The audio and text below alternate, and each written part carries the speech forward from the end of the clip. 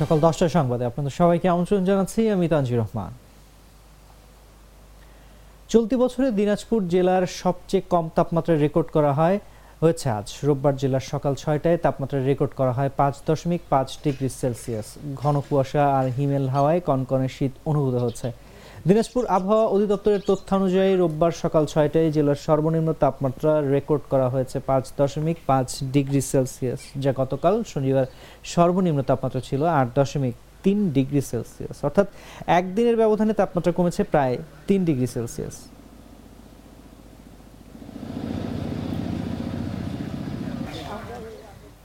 নদ নদী বেষ্টিত উত্তরের জেলা গাইবান্ধার ওপর দিয়ে বয়ে যাচ্ছে মৃদু শৈত্যপ্রবাহ, সেই সঙ্গে রয়েছে ঘন কুয়াশা ও কনকনে ঠান্ডা বাতাস। রোববার সকাল 6টায় গাইবান্ধা জেলায় তাপমাত্রা রেকর্ড করা হয়েছে 8.3 ডিগ্রি সেলসিয়াস।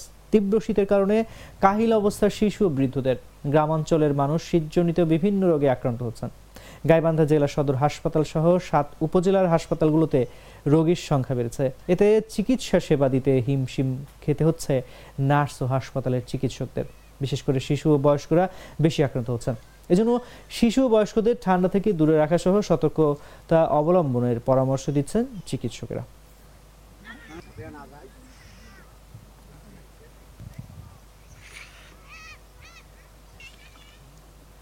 বর্তমান সরকারের নানামুখী উদ্যোগে শিগগির দ্রব্যমূল্য নিয়ন্ত্রণে আসবে বলে জানিয়েছেন আওয়ামী লীগের সাধারণ সম্পাদক এবং সড়ক পরিবহন সেতুমন্ত্রী ওবায়দুল কাদের। তিনি বলেন, দেশের মানুষ সংকটে পড়লে প্রধানমন্ত্রী শেখ হাসিনার হৃদয়ে আঘাত লাগে। সামনে পবিত্র রমজান মাস, অচিরেই আমরা দ্রব্যমূল্য নিয়ন্ত্রণে আনতে পারবো।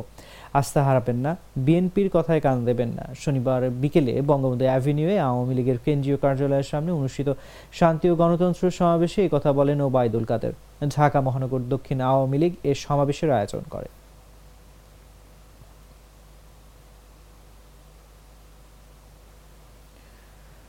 2023 সালে সারা দেশে 6,911টি সড়ক দুর্ঘটনা ঘটেছে। এতে প্রাণ গেছে অন্তত 6,524 জনের, আহত হয়েছেন 11,407 জন।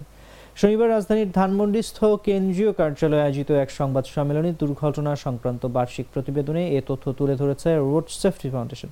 সংস্থাটির চেয়ারম্যান অধ্যাপক ডক্টর AI মাহবুব উদ্দিন আহমেদ প্রতিবেদনের বিস্তারিত তুলে ধরেন।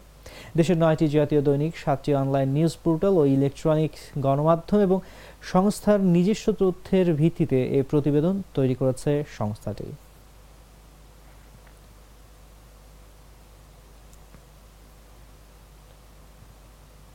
আসন্ন কুমিল্লা ও ময়মনসিংহ সিটি কর্পোরেশন নির্বাচনের জন্য নির্ধারিত সব ভোট কেন্দ্র আগামী 1 ফেব্রুয়ারির মধ্যে প্রস্তুত করার জন্য নির্দেশ দিয়েছে নির্বাচন কমিশন।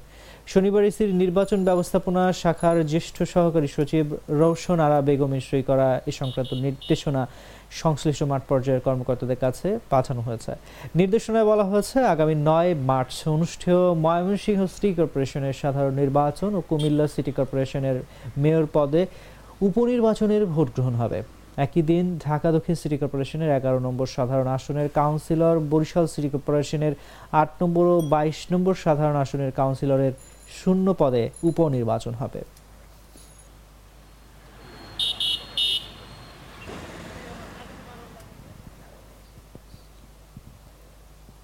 বাণিজ্য প্রতিমন্ত্রী আহসানুল ইসলাম টিটু বলেছেন, টিসিবি কার্ডের মাধ্যমে আসন্ন রমজান মাসে 1 কোটি পরিবারকে খাদ্যপণ্য সরবরাহ করা হবে। ওই পরিবারের সকল সদস্য এই সুবিধা ভোগ করবে। শুধু রমজান মাসেই নয়, বছরের 12 মাসই সাধারণ মানুষের মাঝে টিসিবি কার্ডের মাধ্যমে খাদ্যপণ্য সরবরাহ করা হবে। শনিবার দুপুরে নাগরপুর উপজেলা পরিষদ চত্বরে নাগরপুরের সর্বস্তরের জনগণ কর্তৃক আয়োজিত এক নাগরিক সংবর্ধনা অনুষ্ঠানে প্রধান অতিথির বক্তব্যে তিনি এসব কথা বলেন। বাণিজ্য প্রতিমন্ত্রী আরও বলেন, সমন্বিত উদ্যোগে দেশের বাজার ব্যবস্থায় অবশ্যই পরিবর্তন আনা হবে এবং সাধারণ মানুষের ক্রয় ক্ষমতার মধ্যে থাকবে নিত্যপণ্য।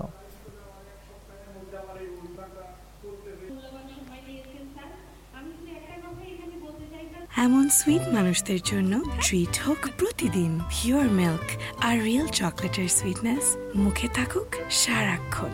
Treat, you deserve. দক্ষিণ আফ্রিকায় সন্ত্রাসীদের গুলিতে এক বাংলাদেশি যুবক নিহত হয়েছেন। নিহতের নাম নুরুল হুদা লিটন। তার বাড়ি ফেনীর দাগনভূঞা উপজেলায়।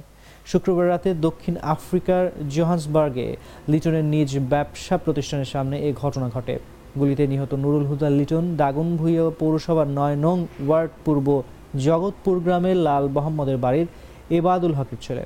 নিহতের চাচাতো ভাই মোহাম্মদ সবুজ জানান, শুক্রবার রাতে ব্যবসা প্রতিষ্ঠানে কাজ শেষে গাড়িতে উঠতে গেলে আগে থেকেই উৎপেতে থাকা সন্ত্রাসীরা তাকে লক্ষ্য করে এলোপাতাড়ি গুলি ছোড়ে। এতে ঘটনাস্থলেই তিনি লুটিয়ে পড়েন। স্থানীয়রা তাকে উদ্ধার করে হাসপাতালে নিয়ে গেলে কর্তব্যরত চিকিৎসক মৃত ঘোষণা করেন।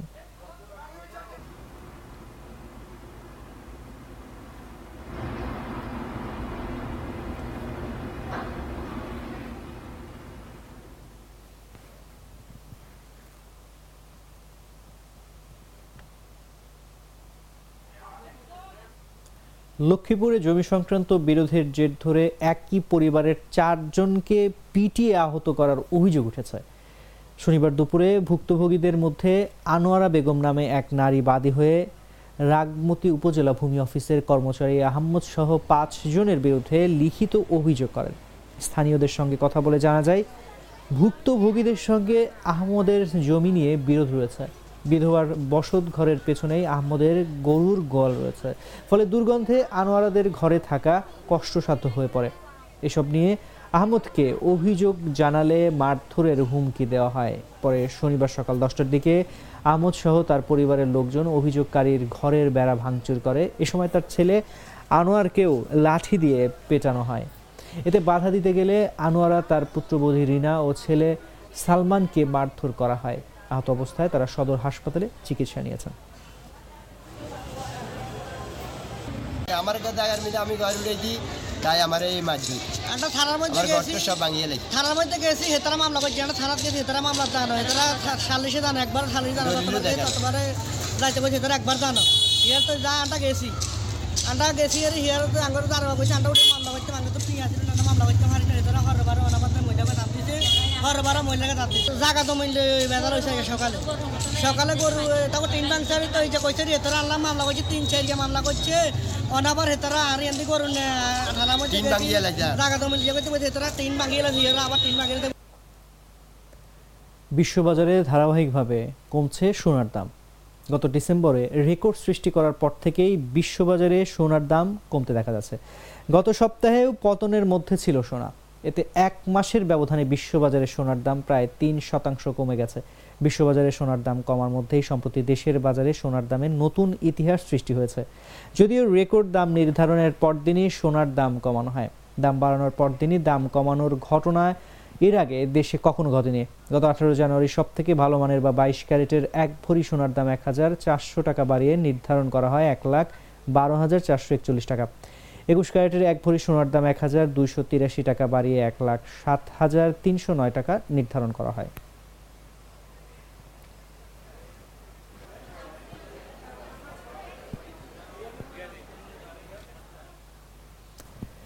সেন্ট মাদার তেরেসা অ্যাওয়ার্ড 2024 পেয়েছেন মির্জা আহমেদ ইস্পাহানি নামের এক বাংলাদেশি।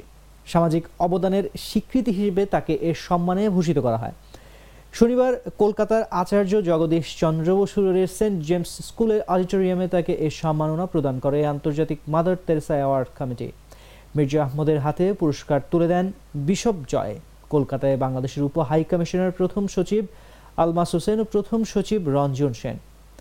এর আগে প্রদীপ জ্বালিয়ে অনুষ্ঠানের সূচনা করেন অতিথিরা।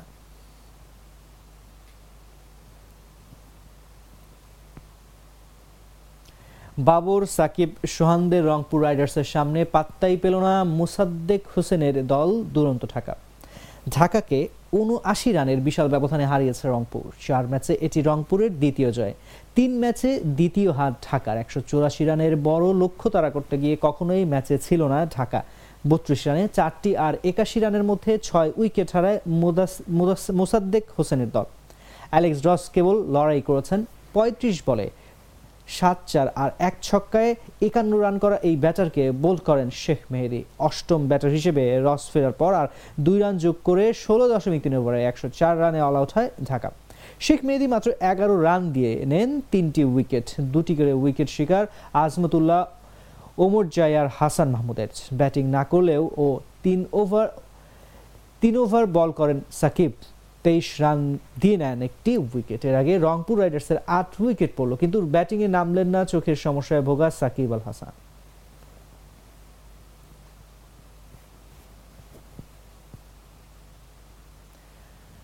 দর্শক এই ছিল এখনকার মতো। এতক্ষণ সঙ্গে থাকার জন্য ধন্যবাদ সবাইকে।